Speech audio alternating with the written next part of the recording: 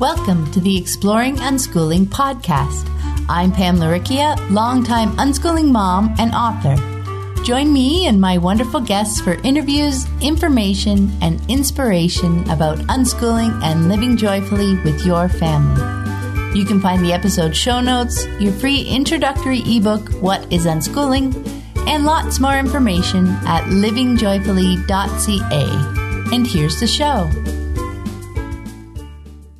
Hello, explorers. I'm Pam Laricchia, and this is episode number 131 of the podcast. It's the 4th of July, 2018, as I record this intro. And best wishes to our American listeners. This week on the podcast, I speak with Maria Randolph. I've known Maria online for years, so it was great fun to be able to connect with her in real time. Her unschooled daughter is now 20, which gives Maria a great perspective to look back on her own fascinating deschooling journey. We talk about what she found to be one of the most challenging areas to deschool, regret and how it can get in the way, her journey through the question, but how will they learn math? And lots more.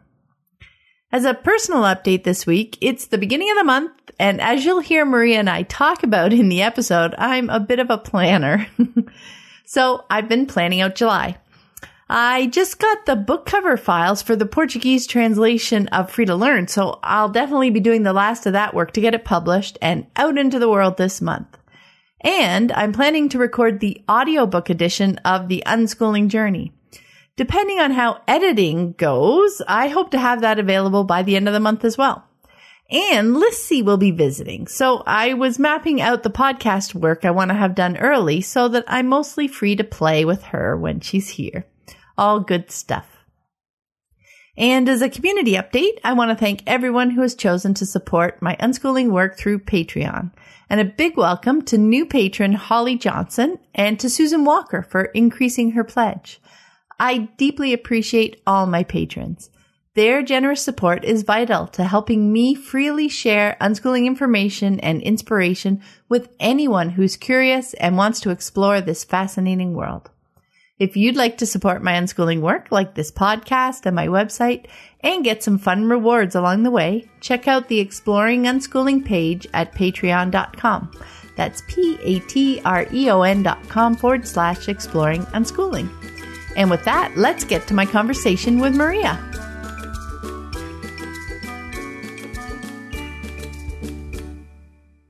Welcome. I'm Pam Laricchia from livingjoyfully.ca, and today I'm here with Maria Randolph. Hi, Maria.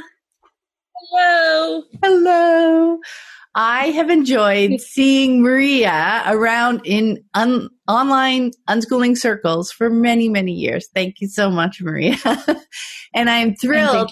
I'm thrilled you agreed to join me on the podcast. I thought that was awesome. Thank you. Thank you. I'm honored to be asked. Oh, thank you. And to get us started, though, let's everybody here, if you could share a little bit about you and your family so they get to know you. Okay, so family of three, my husband, David, myself, and our daughter, Davy, who is now 20. And we live in the northeast part of the United States in a state name called Maine. And we've been here for about 15 years. And before that, my daughter was born and raised till she was 7 in Wisconsin. And then we moved out here to Maine. So that's our story. Well, that's a very nice introduction. And now I would love to hear how, through that, you discovered unschooling and what your family's move to unschooling kind of looked like. Oh, it was so roundabout, the most complete roundabout way. I had kind of known about unschooling a little. Well, let me back up even further. When Davy was 3, we kind of knew that we wanted to homeschool. I had cousins who homeschooled their kids. And then also, even before we were married, I knew homeschoolers, and I just thought it was a really, really wonderful thing for kids to be able to be home and to be freely pursuing, or for the most part, freely pursuing what they wanted to do and where their interest led. So we knew that when we had a child that we were kind of leaning toward that. And so when my daughter was 3, we would go to homeschooling conferences. And I think it was at one of those where I kind of heard the idea of unschooling, and I wasn't too sure on the concept at that point. So we caved into putting her into kindergarten. I say sometimes that it was pressure, like people saying, oh, she should do, just 1 year, or, oh, she should just go to kindergarten.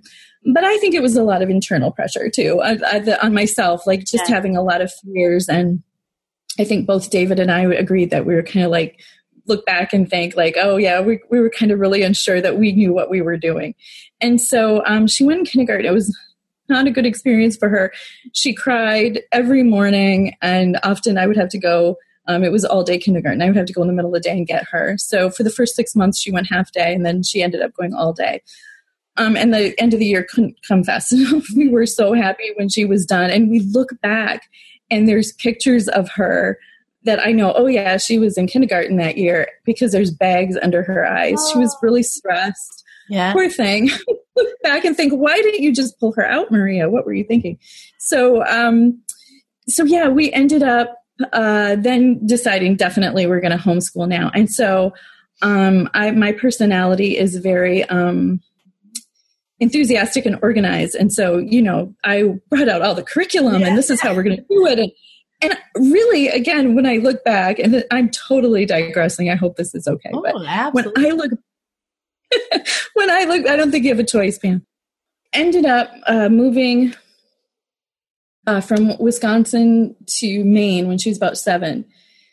And at that point, a lot of upheaval because we were moving, we were away from family. Maine was amazing to explore. Mm-hmm. And I think before the internet broke, I admitted that I didn't even register because I completely forgot that I was supposed to do that, because it was a little different in Wisconsin at the time. And it was like January, I think I went, oh, I think I was supposed to do that. Anyway, we just got really involved in life. And that was really cool. But then I started feeling like, oh my goodness, I'm failing her. So I wanted to put together, instead of like a boxed curriculum, I wanted to make my own curriculum, which, I look back and I'm just laughing because, again, I spent so much time delving into the curriculum. I wasn't really homeschooling like for a month because I was so immersed in what should I do and what's going to be perfect. Yeah. So we started school at home more, and I would say it was probably more like relaxed homeschooling, unit-based sort of thing. And then we were butting heads a lot. And the days that were really fun is when I said, well, let's have a free day and, go visit a lighthouse, or let's have a free day and go to the museum or the beach, or let's just watch TV today. We don't feel good. So those were the fun times. But meanwhile, we were butting heads, and she was getting frustrated at me. I was getting frustrated at her. And then this whole idea of unschooling had kind of been in my periphery. And so I'm kind of like leaning towards that, but not really understanding what it was exactly as we ended up practicing it. And I just thought it was kind of like relaxed unschooling or relaxed homeschooling rather. And so we kind of just relaxed a little more and a little more. And this whole schoolroom that I had set up, we relaxed a little more. But then I started understanding a little more what radical unschooling was and applying the idea that natural learning can happen in every aspect of life. And that was another story that I might get into later, but that was a little harder for me to, being a little bit of a control freak, to understand and to kind of let go that I really wanted the cute schoolroom, but that wasn't working. So I kind of had to go through that process a little bit. But by the time Davy was 10 or 11, we were way more radical in schooling. I'd say by the time 12 or 13, we were like totally in the rhythm and weren't even thinking about anything. We were just living life at that point. So that is my long story of how I found it. I feel like we've done it all. So when somebody says, oh, I use relaxed homeschooling with a Charlotte Mason and a side of Waldorf, I go, oh yeah, I know what that is. Gotcha. Because I feel like I dove into all that, to some degree. So I feel like anybody who comes along and says, but how do I unschool after doing this? It's like, oh, I can tell you because I did that at least for a month until I got sidetracked by some other great curriculum I thought was out there. So it was interesting. Yeah, no, it does sound like a really, really interesting journey. And that actually leads very nicely to our next question, doesn't it?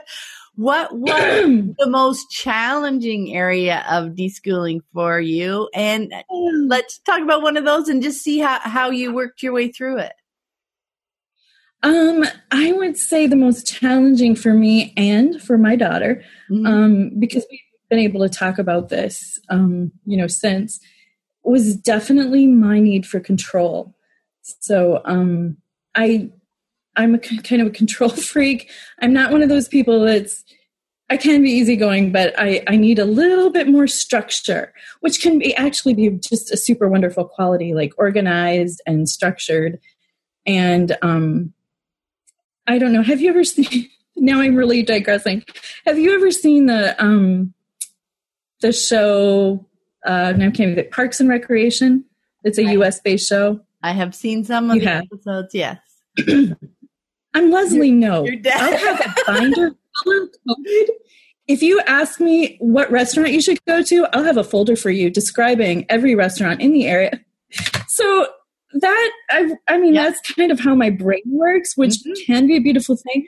But when it comes to raising a child who your deepest wish is that they know themselves, that's pretty hard to allow them to know themselves when you're trying to control them. So I think that would have always been an issue for us, but particularly trying to come into unschooling, I was now looking in the mirror a lot and having to realize, oh, that's doing damage. I can't be that person, which thank goodness for unschooling. I probably would have figured that out when she was 30 if we were fortunate. But I think unschooling helped remove those layers faster. But that was my biggest challenge, honestly, was just kind of letting go of the ideal. And I think a lot of people deal with that too, like letting go of this ideal picture of how you're going to raise a child. And you really, unschooling appealed to me on so many levels, but then I had to face myself. And I think that truly was the biggest part of the challenge was me and that need for the ideal and for the control. So I still work on that, personality wise. That's so interesting. And I can totally relate to that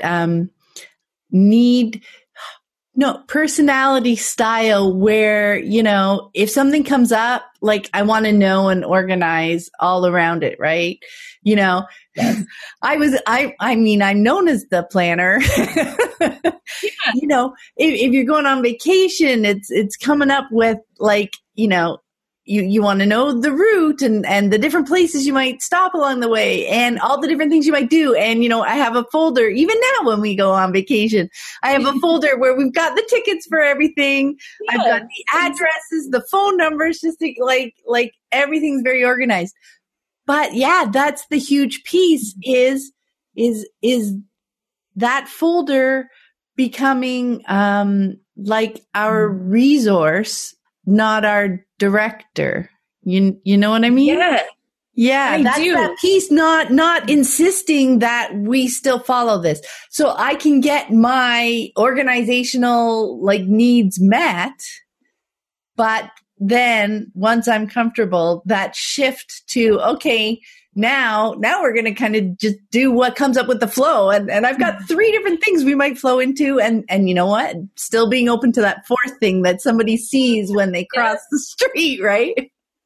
And that you've nailed that it was exactly it. Like I still struggle with this sometimes, letting go of inflexibility. And that it's okay, like you said, to have that binder and to have everything, but to allow for flexibility, it makes me super uncomfortable. And I think maybe just, for me and my personality, maybe that's a safety measure, staying in my comfort zone, and going outside of that, it takes some adjustment. And even now, both David and Davey will, if they come up with an idea or something, they'll just give me some space and some time. And they know, like, within 10 minutes to a day, depending on what it is, eventually I'll come back and go, oh, okay, that, I guess that makes sense. family knows the exact same thing. At least my kids do. They're like, Mom, do you need a minute? Hey, this thing just came up and I'd love to do this. And I'm like, do you need an answer right away? Because if you need it right away, it might be no, but can I think about it for 10 minutes? Yes, and that's such... and give it to me. Yeah. Yeah, and I was going to say, just that little phrase, like, can you give me a minute? Mm-hmm. Was such an epiphany for me that I didn't have to come up with the answer right away, or we didn't have to discuss it all right away, that I could just step back a little bit and say, and that my family would accept it if I said, I need a minute to just kind of process that a little bit. Like, I'm not sure I like that. I'm not sure I'm comfortable. Give me a minute. And then to kind of sit with it a little bit and know that, they'd be okay and we could discuss it. I don't know. I think my personality is too, like, sometimes I get kind of all or nothing. And so it was like, I have to come up with the answer now, and I have to be totally comfortable with it on every level, and everybody's got to be happy. So I look back at different points in unschooling with Davy where I can see, like, oh yeah, that was like a real turning point where I kept my mouth shut more often after that. Or, I could see that I was taking away some joy, or that she's a very easygoing personality. So it would be easy for me to unknowingly walk over that to a degree. And there were moments where I could see what I was doing, and it was like, oh, I can't do that. That's really made me feel icky. Mm-hmm. And I could see it reflected in her face. And so that's when I see these different turning points where I was like, oh, I can't do that anymore. This is what it's doing. Mm-hmm. So I think had Davy too been a different personality where she was like, no way, Mom, that might have done a number of things, but it's just interesting always to see the dynamic. Interesting to talk about. It's interesting to compare notes with one another and kind of say, oh, okay, that's what was happening there. Oh, get it. All right. So yeah, those conversations are so helpful, aren't they? I mean, when you have that openness and that trust level where people can say what they see, and it's when you get to that level where you're not taking things personally, but you're not taking them on as an attack, but as information, as just better understanding each other, right? Absolutely. I love that it's shared information. We talk a lot about that with in unschooling, about how we share information with our kids to give them the information so that they can make decisions based on information they might not have had or they might not have known, and so that they can have that available to use it in a certain way. And of course that works with us too. So when I'm given information and just like at those pinnacle points where I could see what she was thinking or a look on her face, and I thought, oh, this is not a good direction I'm going in. Mm-hmm. That wasn't great. Now as what? Or, hey, this doesn't feel good, FYI. And it's just kind of been a beautiful thing to see all that happen. It's when you're paying attention in a conversation, right? When you stop trying to direct it and you try to say over and over what you want, then you're like plowing ahead and you're not noticing all those clues, those looks that pass by their face, the shuffle, the twist of the body, all those little pieces of information that they don't necessarily need to be verbal, do they?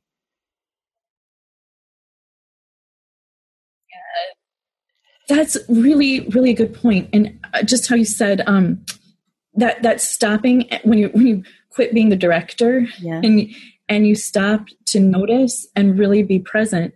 And as a planner organizer, I'm always thinking ahead. And I feel like unschooling kind of helped me stand back and observe a little bit more, and to observe and think about my part in that. Instead of observing and directing, I'm thinking about, well, where does that put me? in connection with this person, and what can I do differently to ease their path or to get out of their path very often. Yeah, I loved your point about, being more quiet and listening more, because so often, I remember times when they would be, having this idea and this idea and this idea, and my planning brain would be like, okay, trying to make that shift and trying to think of the implications of that choice and that choice. And then, I'd be tempted to jump in with pros, cons, comments, etc. But when I could be quiet and just watch the pros, because they weren't done. They were verbally processing what they were thinking. And when I just watched them and sat back and let them, go through the work that they were doing, they got somewhere completely different. And then I could see how they got there. Now you better understand why they got there, right? Because you could see all the different pieces that came together. And then you better understood even why you were doing X in the end, right? Yes.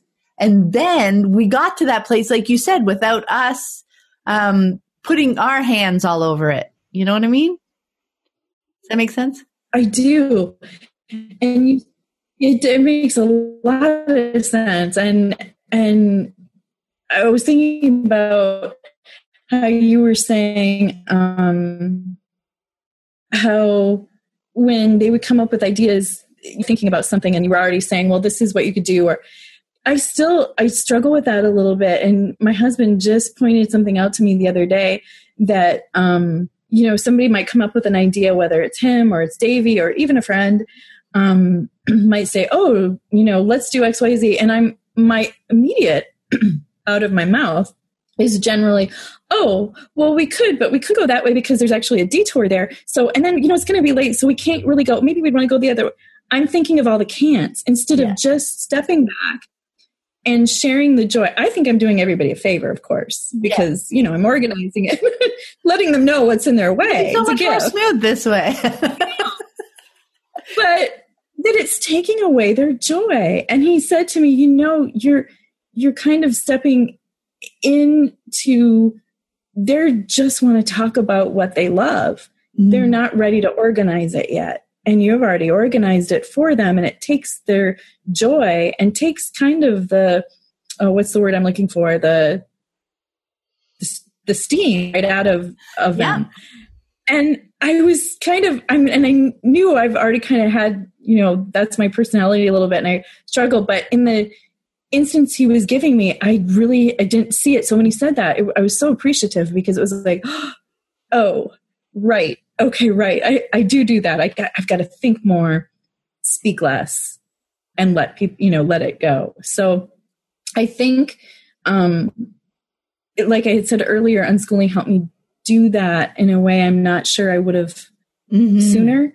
I feel like it's helped my marriage in a lot of ways too, because I was looking at so much my interaction with my daughter, but as experienced unschoolers will often say, and as I was hearing a lot of, how would you do that with a friend? And so I started to really think about, well, would I? And if I would, is it right? Should I be doing? And how am I treating my mate? So I think that in a way, and again, with so many deschooling experiences, it's a little bit of therapy for us, because we're kind of, really rooting around our own personalities and our motives, and trying to be the best person we can be for another person to grow and learn naturally. So what an experience. It's been so good to reflect on it too, since, I knew we were going to be speaking. It's like kind of all week I've been thinking about, what has that deschooling process really done for us? And how does it continue to help me, even though I have an adult and we're not unschooling anymore? It's continued to have a lot of benefits. So It's been a great experience. Yeah, it really does call us to and you can learn about ourselves, right? Yes, I was going to say, and you can see how I just go on and on and on. No, that's perfect. Because it really helps. A lot of other people can connect to those feelings in that level of detail. I mean, as an aside, that's what I love about these podcast conversations is, we can really get into a deep conversation with each person individually because it's beautiful. Every single story is different, right? We talk about that. So everybody's unschooling lives look different because we're all individual and unique people. There are patterns to it. There are the things we learn about ourselves, how we learn that relationships end up being the most important thing, over learning, because you know what? We discover quick enough that learning happens all the time, right? We can't stop it. Right. So that's not really something we need to be concerned about. Now, absolutely, that's a part of deschooling, right? Is understanding how real learning works and seeing it happening all the time. But yeah, no, I love all the little details, so don't worry about that. Now, I'm very detailed. I can relate. I wanted to talk a bit about how, we were talking about how it can take time to work through our issues, right? I don't even like to call them issues, but understanding ourselves better, right? To understand how we tick and why we react the way we do and why we make the choices that we make. And so it can take a while before unschooling really starts to flow in our lives, right?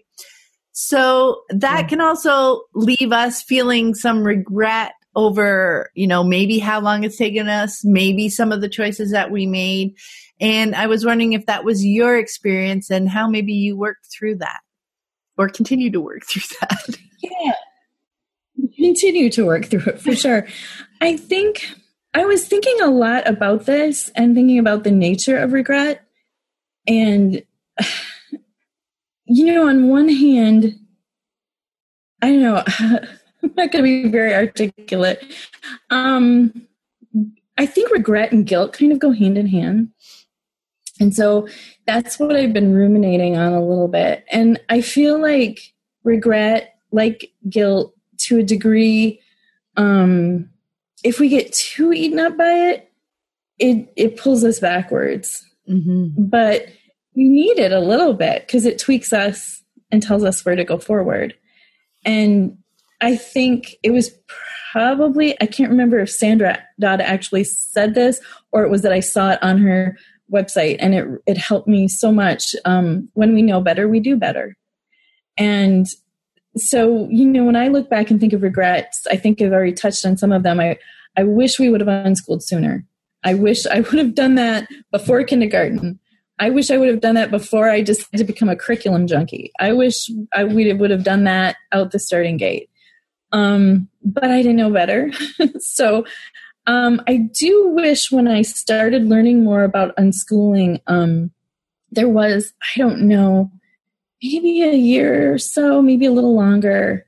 It's hard to really remember, but there was some resistance. I was kind of like, these crazy unschoolers, they're insane. And, they're so extreme. And I could never do that. I won't be doing that. And I wished I hadn't quite got my fear, maybe some pride.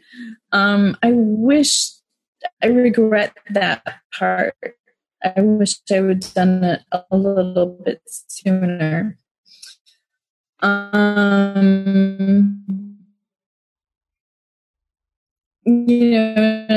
definitely regret certain instances that I can recall that I'm like, oh, that a parent. But again, guilt and regret is a good tweak to a point where you can say, oh, I don't want to do that anymore. And then after that, it can just really destroy you if you get too eaten up by it. So allowing that to just move you and then go forward, I think is a big component. And maybe a difficult component sometimes to do, because there are, things I really do wish I would have done differently, and I can't get those years back. It's gone. And that's why, when, talking to people who are new to unschooling, there's almost, I hate to be, everybody comes to it differently, but there's almost this frantic of, oh, hurry up and do it. But, you can't. You can't change somebody else. You have to, unschoolers, we natural learning is natural learning, even when we're learning naturally about unschooling. So, so yeah, I wish I would have done, maybe there's some specific instances that pain me a little bit in my parenting, like, that day. And I think I was really mean that day, and I, might regret it.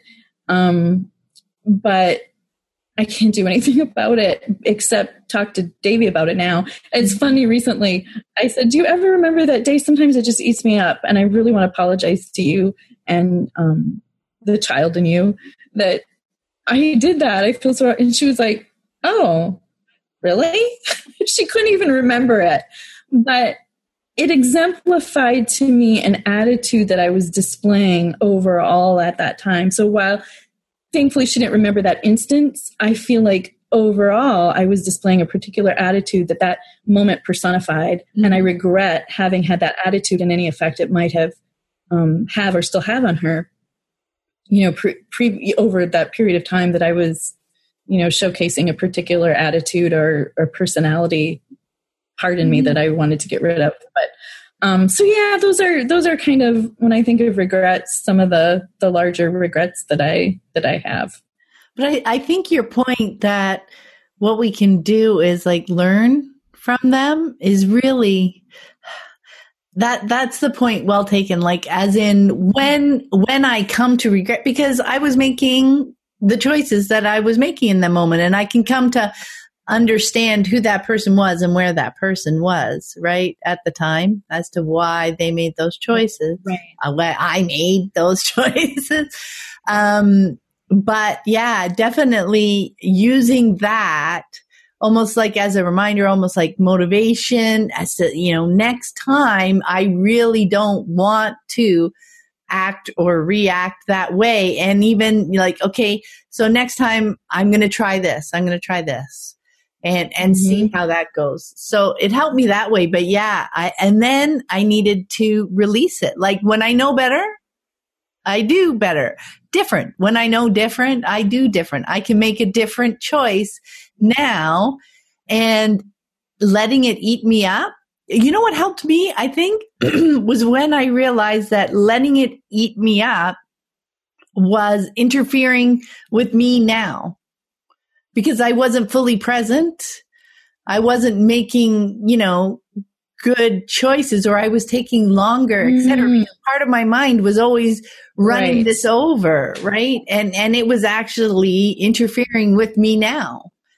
So I think that was finally when I could be like, okay, I need to release this. Right. And interfering with you now and with you being present, and thus interfering with your relationships. And that's my whole goal. And that's why I was regretting it in the first place, because of, how I treated them or how I was acting towards them. That's what I was regretting. But getting caught up in it and beating myself up with it was recreating that problem in today's moment. Right? Yes. That's how I could talk my way through it. That's the way it made sense to me. That's the way it made sense to release that guilt and regret and like just accept those choices that I made and that I've learned from them, and I'm going to make different choices, and then letting that weight go. Yes. And I think too, being able to look and see the relationship that you have now, I think standing back and bogged down in regret wouldn't have helped us go forward, like you were just saying. Yeah. And that would affect, now I love our relationship, but had I stayed back there doing what I was doing or with the regret, it would never be where it is now. So very important not to get stuck in it. Mm-hmm. Yeah, I think so. Now let's shift a little bit and talk about deschooling more in general. And you were talking earlier about as new people come to unschooling and the kinds of questions that they ask. And one of them, or a kind of question that is very popular is, but they're usually phrased, but how will they do this? How will they learn this? Because, it is a completely new lifestyle, right? It's a totally unconventional idea to them at first. And it's like, if they don't go to school, but how will they learn? If you don't test them, but how will you know they're learning? Just 1,000,001 little questions. So I thought it would be fun if we played around with a couple of them. Here's one, but how will they learn algebra? That's usually a big one, or calculus, right? Whatever Right. complicated math is. So when you see that, how do you answer it? Well, that was me. I was the one at one time saying, but how will she learn math? Yeah. Because I, growing up in public school, I was bad at math, and pretty sure I would have ended up, again, I was in public school a long time ago. So, but now myself or Davey would have probably been LD and dyscalculia maybe, or, something like that. But I was bad at math, and my teachers reinforced that, and staying after school in classes and getting Fs reinforced that. And so I was really scared and nervous about how is Davey going to learn math? And it was really, probably, speaking of regrets, one of my last holdouts, which of course did its damage. She was aware that was a last holdout. And so, there were a lot of fears with that. But I'm trying to think how more concisely to answer this question. I'm not being very clear. But I think when we finally let go of it, I just completely let go of it. And I'm not doing this. And I read a lot, and then I'm like, not reading anymore. We're just not doing math or touching it. And then watching how it played out, I think my answer to, but how will they learn math, is when they're ready to. And it's so simplistic and so bizarre. Somebody who knows nothing about unschooling and hears that is going to be like, ah! But she learned when she was ready. She came home one day, she wanted to get a job and needed to make change. So we sat down over the course of maybe 4 or 5 hours in 1 week. Maybe it was over 2 weeks. And she came home one night and was like, scratching my head on this, and I can't figure this out. And we went over it again. And I don't think she's ever asked about making change since. She still she gets flustered around numbers and really nervous around numbers. And I don't know if that's, the baggage, or just, maybe it's just, we don't see numbers or think of abstract. But here's the thing. She's 20. She hasn't used it. I'm 50. I have a calculator. And there's kind of a neat story too with this algebra question. When I was 40, I had a good friend who was going through nursing school, I think. And she had a course in algebra. And I said, math. I was terrible at that. And she goes, I love it. And I'm like, oh, really? What do you love about it? And she brought out her book and she's showing to me. With her help, with her explaining it to me, I went through like 3 chapters, and I'm like, oh my goodness, this is so, I've got it. It's so, it makes sense. It's so easy. And then I'd run and I'd ask her a question, and she said, oh, well, think of it this way. And then that's why they do that. No way. And I went through the other chapter. I was like doing these tests in the back of the book, and I'm 40. And it took me like 2 weeks to do that. And I loved every minute of it. It really took away any fear that, I wasn't good at it, but it took away any fear that a human being of any age can learn that when they are ready and when they need to learn it. So I think my answer to that question is really my own experience, and knowing that any person can do that, whether you're, 13, 16, 18, 40, 50, when you need it, you can do it. So I think that's hard for people who are newer to unschooling or people who are not familiar with unschooling to hear. And I haven't come up with a good way to reassure them that. It's almost like you have to see it in action and feel it in action. Have you come up with a good way to explain that? To the newer? You know what? This is why when I, talk about people when they're starting unschooling, when they're new to unschooling, I say, dive in for at least 6 months, ideally a year. Like just try it.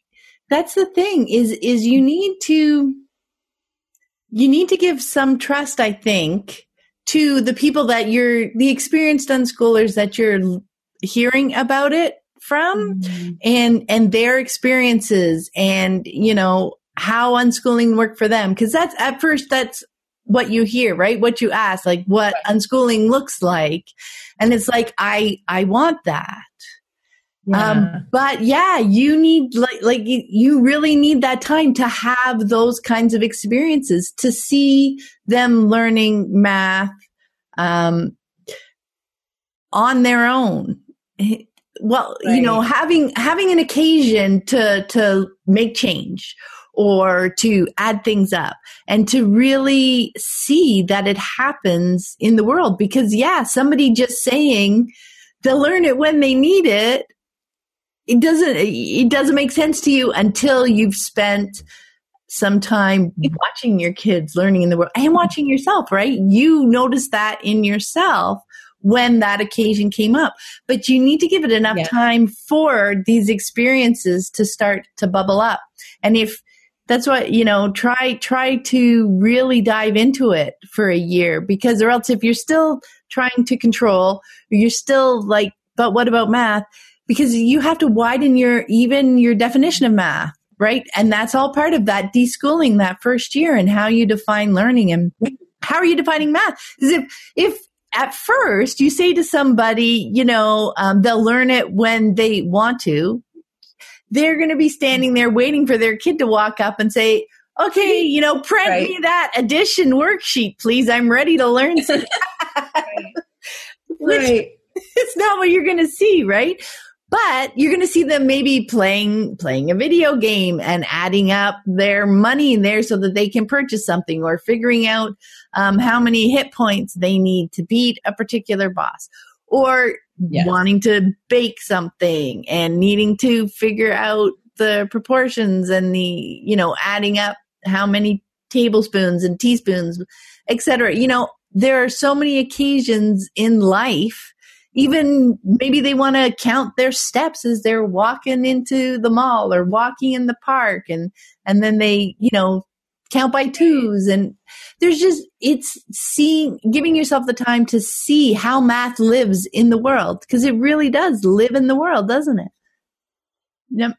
Yes. And that was no more concise than your answer. It's not a concise topic, though. It is really, and it's hard to just put in quick, easy terms. And I love how you said, stay with it, for a year, because, we all often say, look at your child, and you need that time to do that. And kind of how I wish I had done that a little bit deeper. I feel like that math component was rough for me, and it took me a while. But then I started like you were saying, looking at it in all of life, and then just as Davey's gotten older, and is like, well, what's this whole thing with taking out taxes? How does that even work? And why do you need to do that? And then the conversations that come from that, and then sitting down and calculating, gross and net, and what's the taxes, and why do we do this and that, and how that's all math related. It took me a while to understand that was actually math, and that's what we were doing. And then, if I want a car, how much money do I need? And then how much will I get at the end of the week? And then what are payments, and how do you take out a loan? And all these math things that we do in the adult world that I kind of sometimes just take for granted and don't think of them as math, until as she's needed them, I'm realizing, this is math, this is algebra, this is working with unknowns, and so on. So it's interesting. It is. Okay, let's try another one that's not so academic. Okay. I was picking, an academic-y one and a life one. Okay, so this one. But how will they learn to work in a group? Because teamwork's a big thing, right? Okay, yeah. Oh, well, I'm pausing because I don't remember ever coming up with that one, or having somebody come to me with that, like how they work. So, but I can answer it because Davey and I are both pretty introverted. We're very social, and obviously we like to talk, but we need a lot of downtime. So after we're with groups of people, we need, maybe days really of just kind of downtime. And so you'd think that maybe that would be difficult to work in a group. Davey's always been fairly social and doesn't have a difficult time being in groups, and has certainly learned the social skills. We have a really nice community here who Davey has always just kind of gone downtown, hung out, and she's just, people will talk to her, ask her about things. She's ended up working with different people in the community, in the creative community here. And it's just kind of dovetails naturally because she's interested and wants to, and the teamwork happens fairly seamlessly.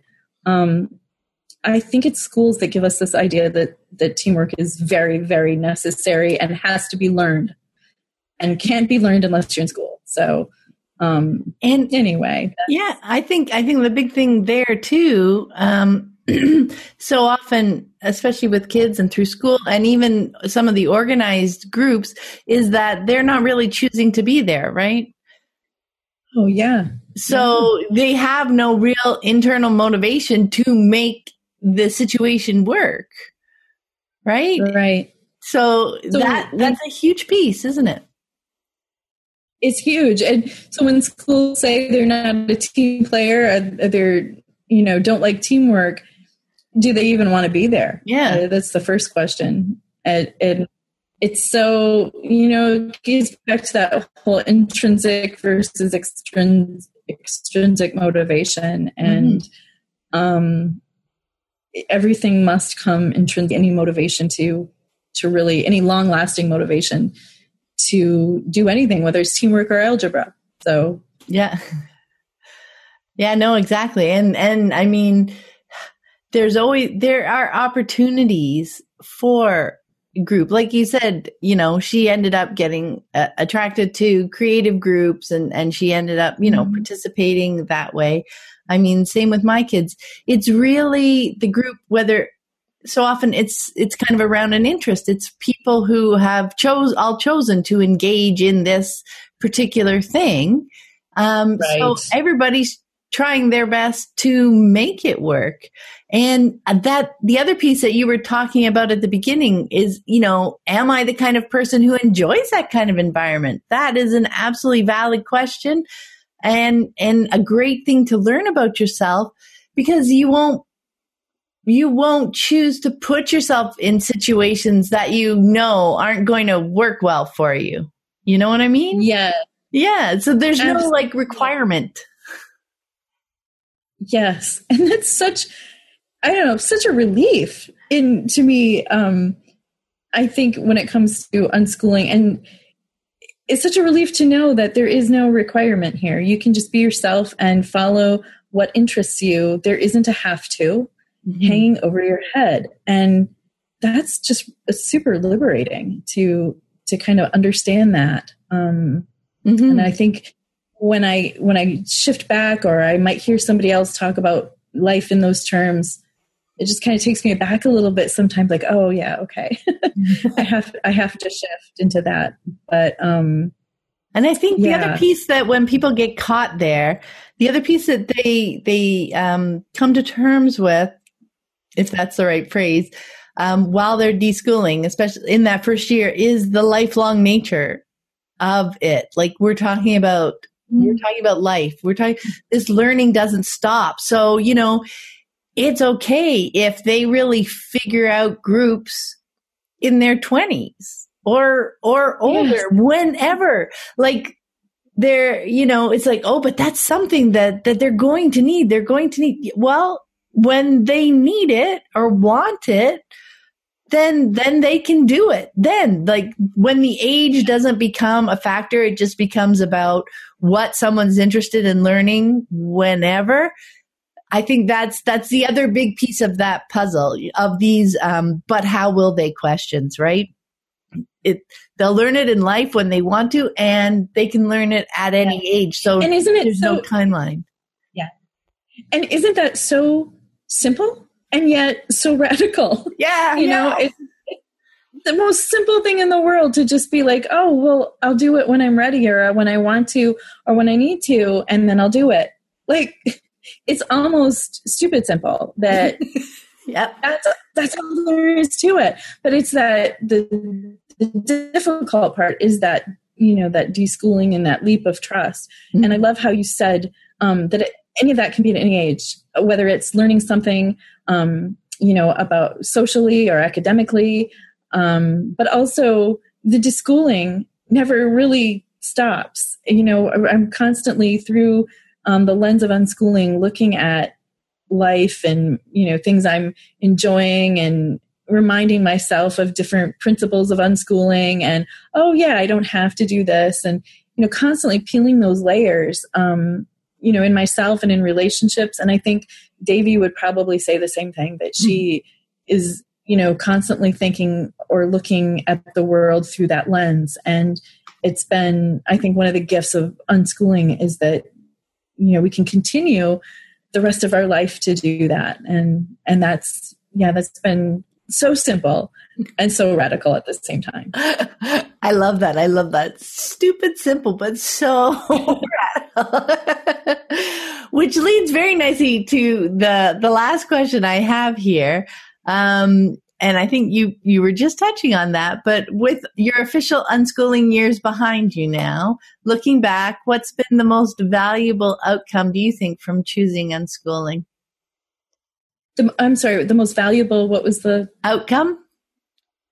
Oh, most valuable outcome. Oh my goodness. I have to pick just one. I would say the most valuable outcome to unschooling is that I was able to take my time and look at our relationship differently. And I think we would have always had a fine relationship. I really do. I like self-improvement, but I had to do that at a younger age with unschooling. And I feel like because of that, we had a stronger bond and a more respectful relationship between two humans than I think we would have otherwise, because I began to see her not as the child, but as a person who needed guidance, but had fully her own ideas, her own thoughts, whether she was verbalizing them or not. And I got to give her the information and guide her in whatever it was she wanted to do. And I think that has then played its part as she's gotten older and just kind of connected us on a level that I'm not sure was connected on before, because I truly see her as a human fully capable of making all her own choices and her own decisions. And that's when I lost my internet. I was so happy that Maria was able to answer my last question, and what a great sentence to end on. I truly see her as a human fully capable of making all her own choices and her own decisions. Thanks so much to Maria for joining me on the podcast. I had such a fun time chatting with her. We definitely share a few personality traits, and I thank her for her patience with my internet challenges too. If you'd like to connect with Maria online, she is an admin for the Facebook group Unschooling Q&A, and I'll put that link in the show notes. Have a great day, everyone. Thanks for listening. I hope you found it helpful. You might also like the backlist episodes at livingjoyfully.ca/podcast. While you're there, be sure to check out the first book in my Living Joyfully with Unschooling series, Free to Learn, 5 Ideas for a Joyful Unschooling Life. In it, I share the 5 paradigm-changing ideas that most help me better understand unschooling. Reviewers have said, a quick read, but packed with ideas that challenge the dominant paradigm of our failing approach to learning, this little gem makes an excellent argument for unschooling. And I was rather doubtful about this book, as I had never heard of the author, but after reading it, I wish that I had read it years ago. I hope you find it helpful too. Free to Learn has also been translated into French and Spanish.